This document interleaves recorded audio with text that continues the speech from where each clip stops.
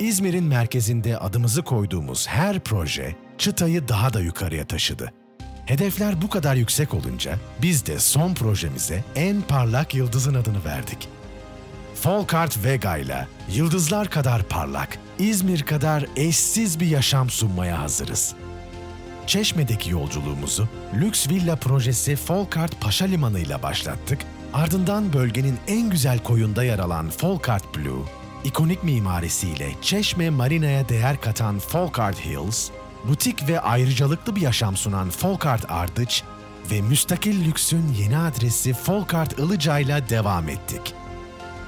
Büyük ailemizle hiç durmadan ve yorulmadan yolculuğumuza devam edeceğiz. Çünkü hayat buna değer.